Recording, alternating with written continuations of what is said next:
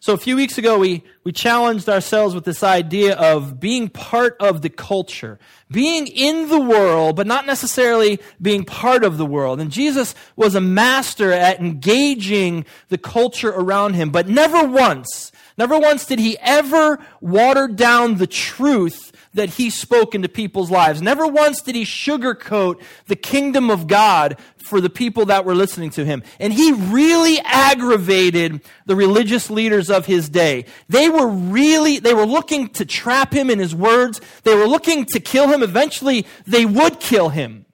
But he never ever let that worry him. He never ever let that affect what he spoke about the kingdom of God.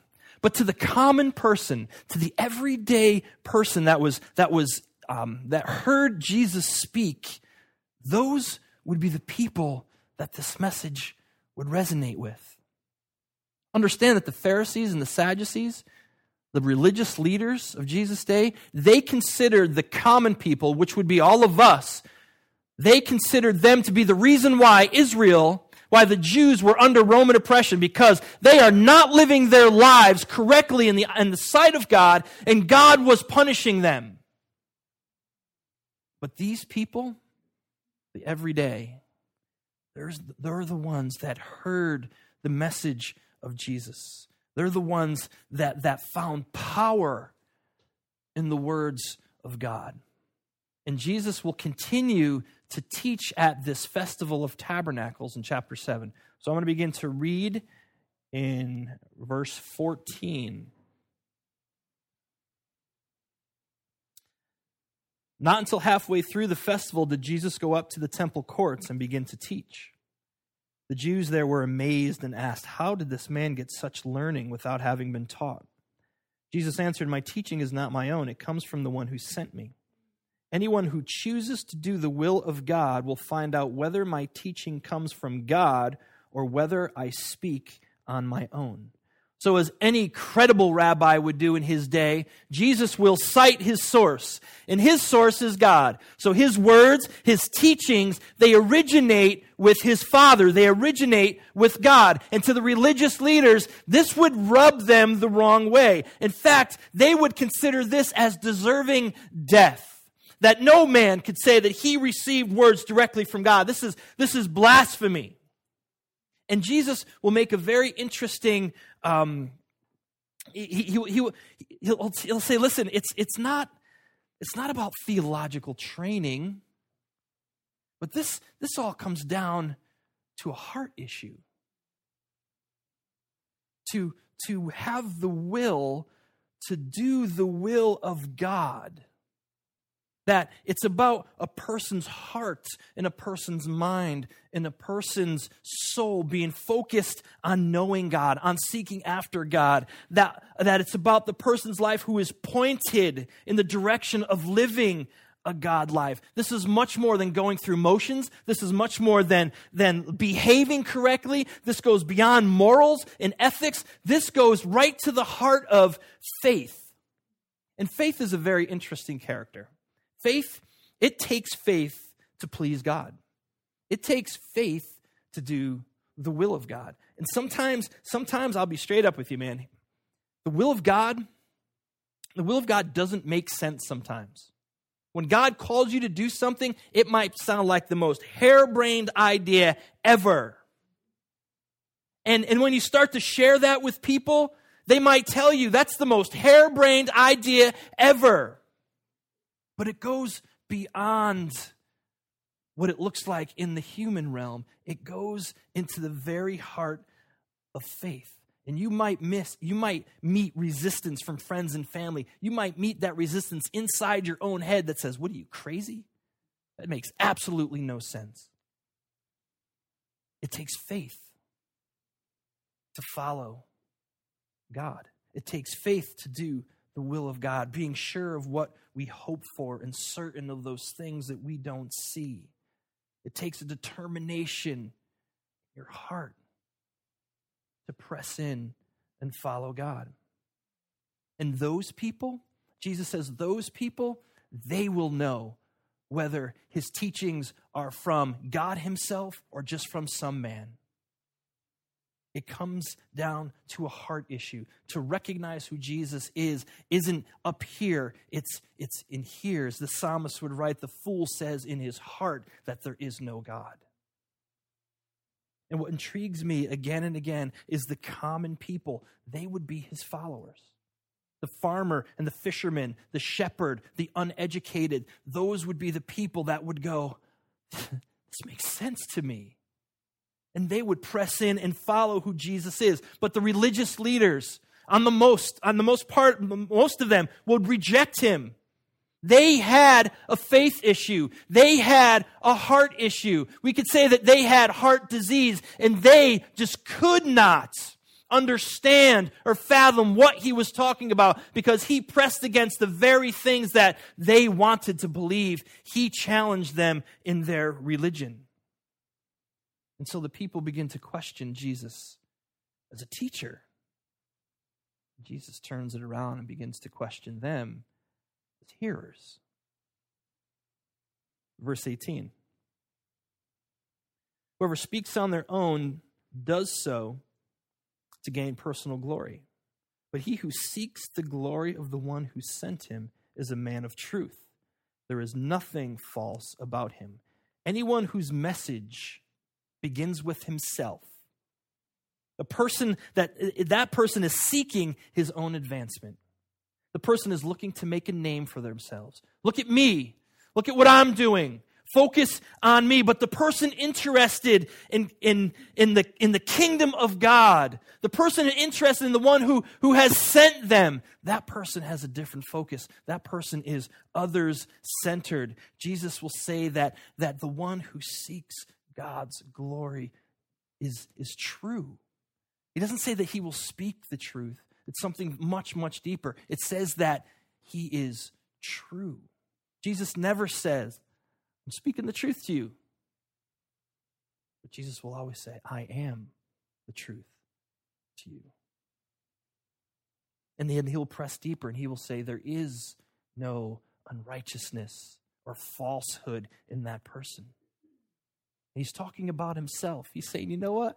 I'm not violating any laws here. I'm not doing anything wrong. And this is what, again, would rub the religious leaders the wrong way because they are constantly accusing him of breaking the law. He was constantly breaking what they considered the Sabbath to be. And we're going to take a look at Jesus and his idea of the Sabbath in a week or so. But he begins to contrast himself against his accusers. He begins to point out in them their own unrighteousness. And then we get to verse 19. And he says this, has not Moses given you the law? Yet not one of you keeps the law. Why are you trying to kill me? In the Jewish tradition, the Jews pride themselves on receiving God's law. They pride themselves. They were the chosen people. They are the chosen people. And God chose them to instill his word, to instill his teaching, to instill his law to them. In fact, Paul will mention in Romans chapter 2 that the people consider themselves to have the embodiment of knowledge and truth because of the law. But Jesus is going to press in a little bit harder. Jesus is going to go right to the heart of the matter and say, you know what? There's a difference in receiving the law, and there's a difference in living the law out. And for us, we can say there's a difference in reading the Bible, and there's a difference in actually living the Bible. There's a difference in going to church, and there's a difference in being the church. I find it very interesting, the battle over the Ten Commandments. Now, you all know, like they took the Ten Commandments out of schools, out of public schools, and then they took the Ten Commandments out of government buildings, and evangelical America just like melted down. We freaked out. We can't do this. We're a Christian nation, which I don't believe we ever were a Christian nation, but you can argue with me Monday morning in your email. So we just get all in a tizzy about the Ten Commandments being taken out of the public schools and taken out of government buildings. But if we think about it, what if the Muslim or the Hindu wanted to post their moral religious laws in the classroom? We would snap. We would have our picket signs ready. We would be protesting out in front of government buildings. We would be going crazy. We would lose our minds.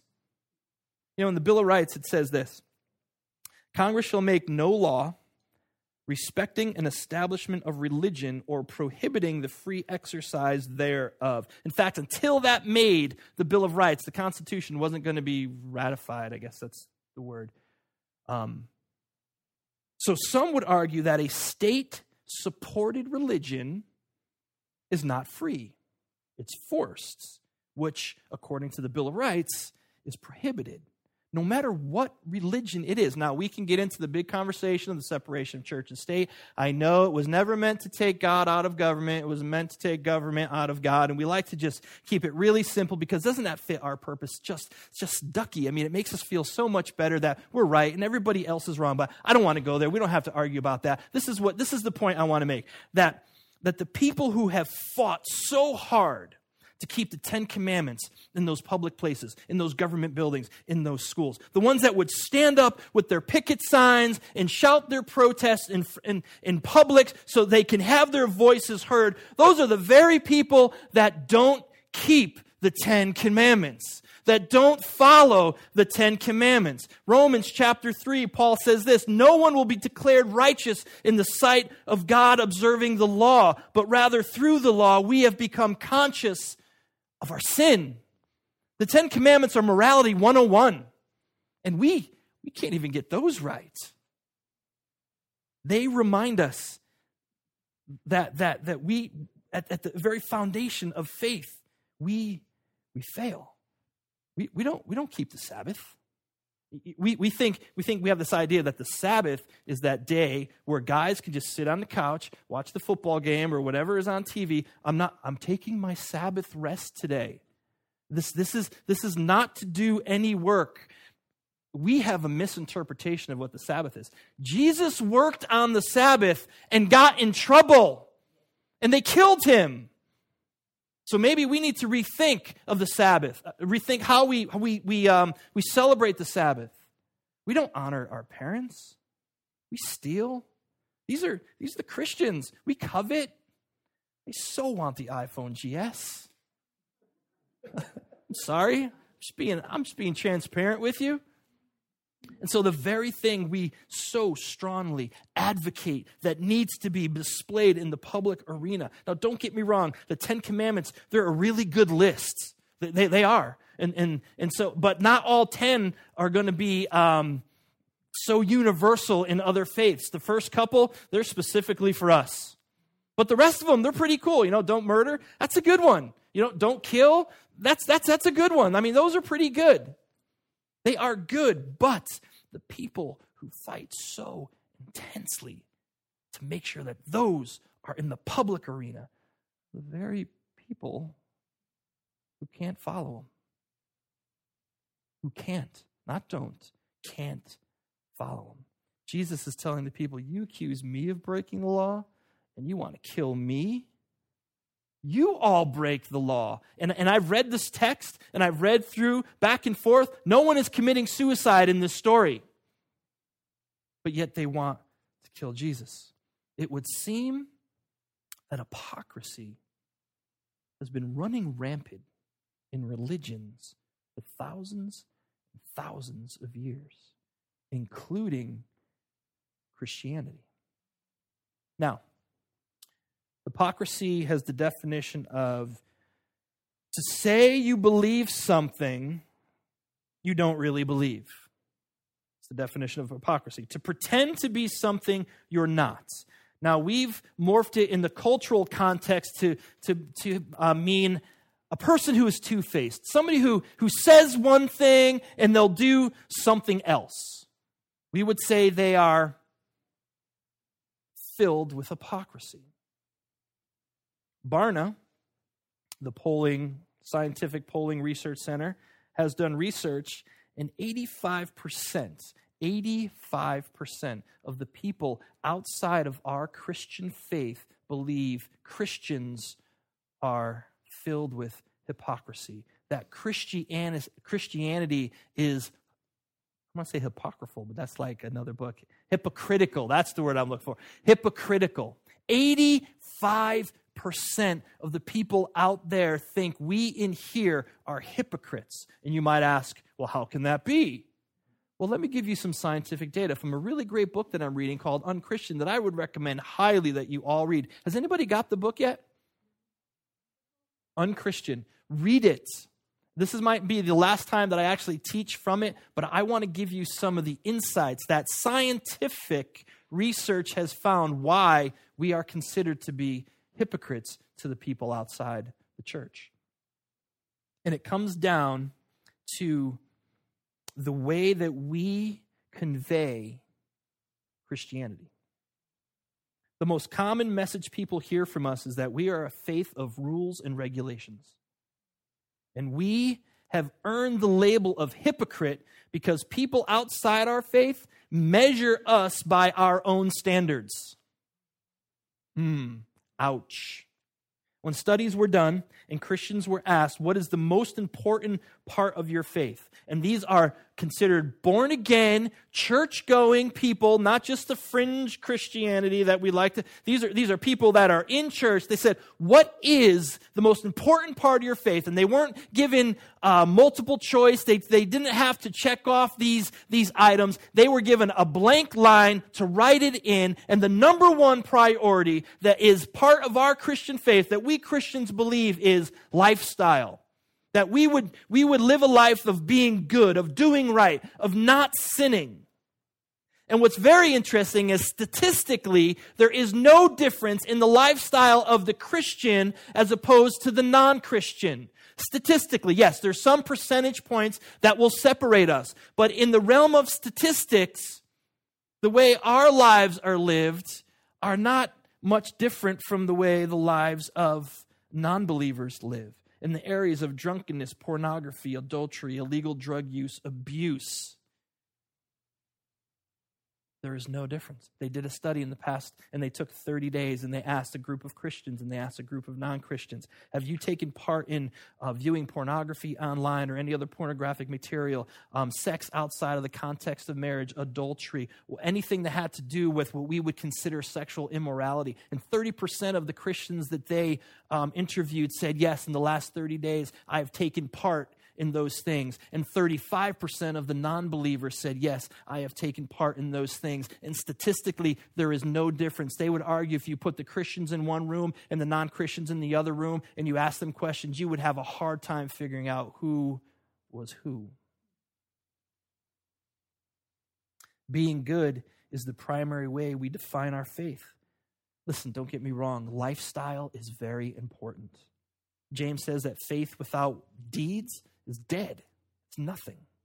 And sanctification and transformation is what we hope to subscribe to in our lives, that we become more and more like Jesus every day. But we have defined the priority of our faith as to not sinning. And it ranks way above discipleship, more than studying the Bible, more than evangelism, more than worship, more than relationships. Very few Christians believe that serving the poor in any capacity is a priority. And things like stewardship and nurturing a family faith in your family are almost non-existent. We have made our behavior the first and foremost premise of our faith, and it's killing us, and it's killing our witness to those outside the church. Because we are judged by our own standards. 2/3 of all the people who attend church on a regular basis, which would be all of you, they say that rigid rules and strict standards are an important part of their church's teaching. So maybe it's not all of you. And by all of this behavioral modification teaching, by all of this strictness, 3 out of 5 people believe, 3 out of 5 Christians believe that they do not measure up to God's standards. You know, have you ever been in a relationship where you just felt like you never measured up, that you were never good enough? You know what? That is not healthy relationship to be in. And it's not God's fault. It's our fault. And if we Christians feel that way, if we feel that way, why would anybody outside of our faith want to engage in a relationship where they are never going to measure up to a certain standard?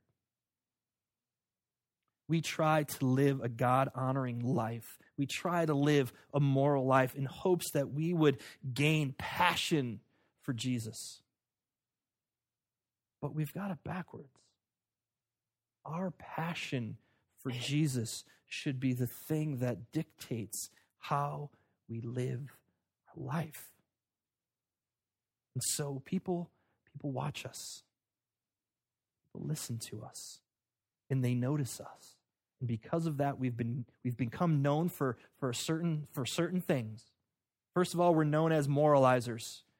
We try to explain everything according to a specific moral compass, everything. Now, in and of itself, that's not so bad because usually it's a biblical standard. Well, at least we say it's a biblical standard anyway, but obviously our lives aren't reflecting that altogether. We are known for our condemnations. We're known more for what we stand against than what we stand for. We love the picket sign. We try to attempt to put boundaries around everything, whether it's Christian or non-Christian.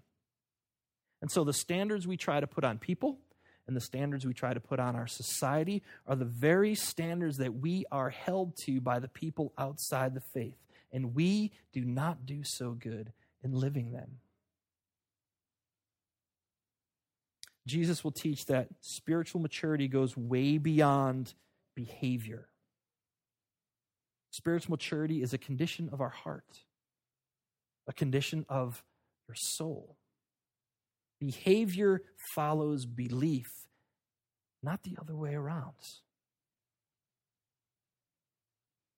And so all of us, the Christian, the Jew, the Hindu, the Muslim, the atheist, let's face it, man, we're all hypocrites in one way or another.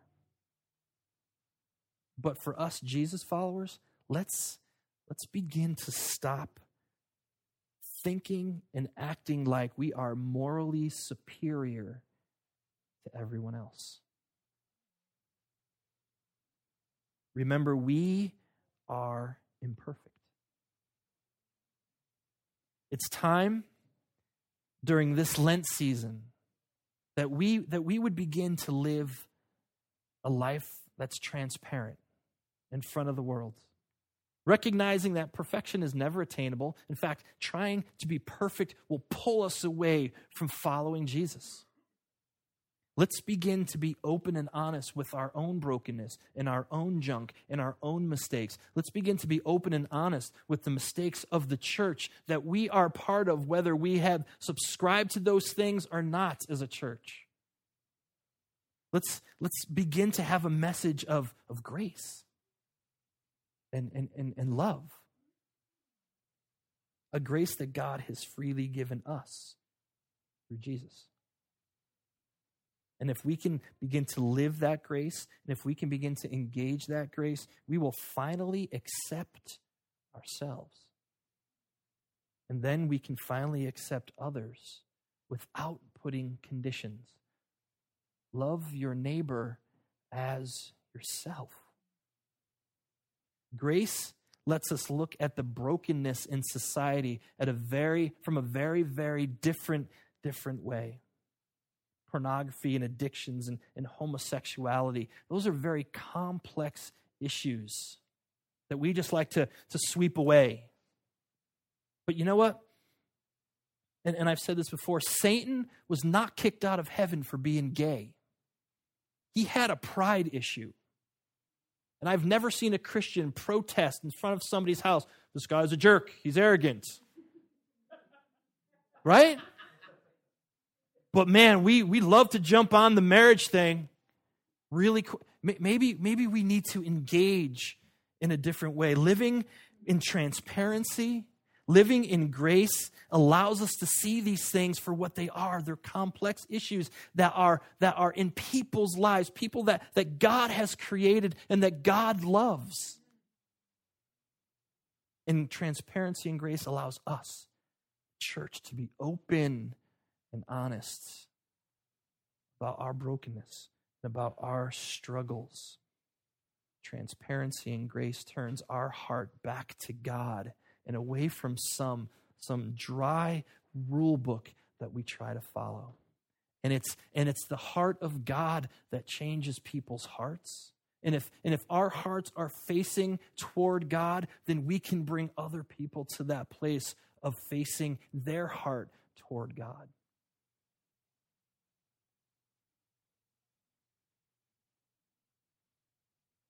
The way we treat people outside of the faith, how we come alongside them in their struggles and in their brokenness, even if we think that what they're doing is sinful, that reflects spiritual maturity, or that will reflect spiritual immaturity. Grace, transparency, dissolves hypocrisy. Why do we think, as Christians, that we could legislate morality? That a law is going to change anyone's heart? Why do we think protesting will change hearts? Maybe, no, protesting does change hearts. It hardens them. Let's change the focus of the war we have called out on our culture. Let's change the focus to fighting against poverty and crime and addiction and injustice and disease. Let's come alongside the disenfranchised person, the disenfranchised Christian, the single mom, the orphan, the widow. Maybe we can begin to ask ourselves a very simple question.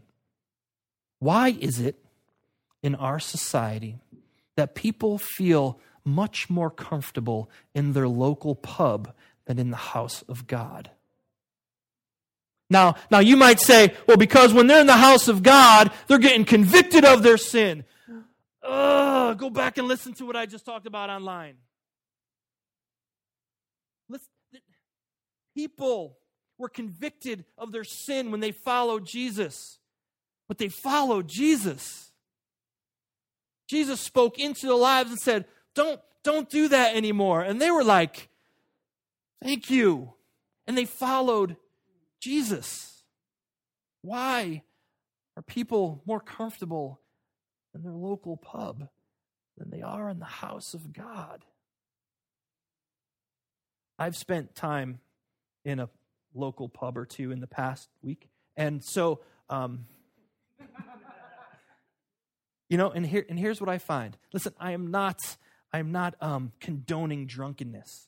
Please, and don't take this that way. But here's what I found. And I'm not talking about a club where everybody's trying to hook up and doing the grind and all that. I'm not talking about that. I'm talking your local neighborhood, street corner place, pub. And here's what I found in my experience. People are much more honest sitting at a bar stool than sitting in a pew. People are way more honest about their struggles and about their hurts and about their brokenness and about their life. And they're much more accepting of people for who they are without any pretense of who they should be. They're open to talking and listening and laughing and enjoying life. They speak their minds, but yet they're still open to hearing the minds of others being spoken. They tell stories. They tell stories about their life. They tell stories about love, and they tell stories about mistakes, and they laugh, and they cry. I've had some of the most deep, profound conversations, spiritual conversations, sitting on a bar stool with somebody with a little bit of a buzz. You know, when you sit down at a bar stool and you order up a cold beer and they find out you're a pastor, boom, the door gets kicked open and they want to know everything. It's like, thank you, God. Again, I'm not condoning drunkenness. Guys, if you're in the bar every night this week, don't have your wives call me yelling at me. This is about just places of open and honesty. Why do people feel more comfortable in their local pub than in the house of God? It's because it's a place of comfort for them. Because it's a place of acceptance. It's because it's a place where they can unwind. It's because it's a place where, to quote a great song, where everyone knows their name.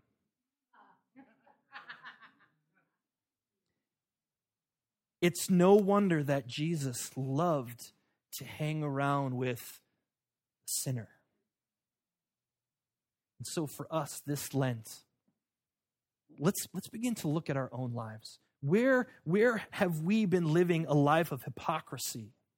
Where have we been trying and putting rules and regs on other people, and our lives just don't match up? Where have we been less filled with grace in the context of who we come alongside in our conversations? Are we being transparent with our own struggles, with our own brokenness, with the things that aggravate us, with the things that frustrate us, with the things that we doubt, even within our faith? Are you living honestly with the people around you? Are you living honestly with the friends that you have that aren't Christians? Do you even have friends who aren't Christians? Let's not waste Lent this year. Let's begin on our own little corner of Knowles and Summit to live a life that's not filled with hypocrisy, to live a life that's filled with grace, transparency, honesty. Let's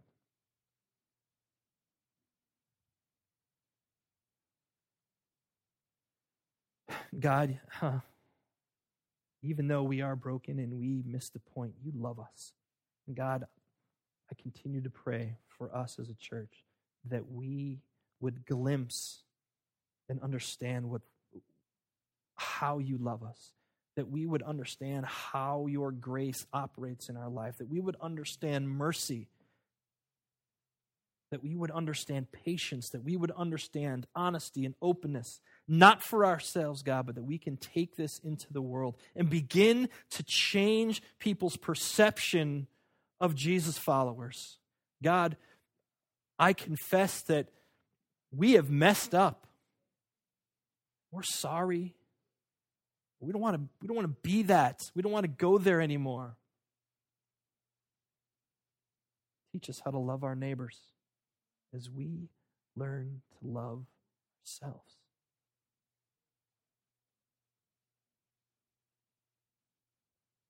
So I want to thank you for your grace, mercy, and the opportunity to stand before you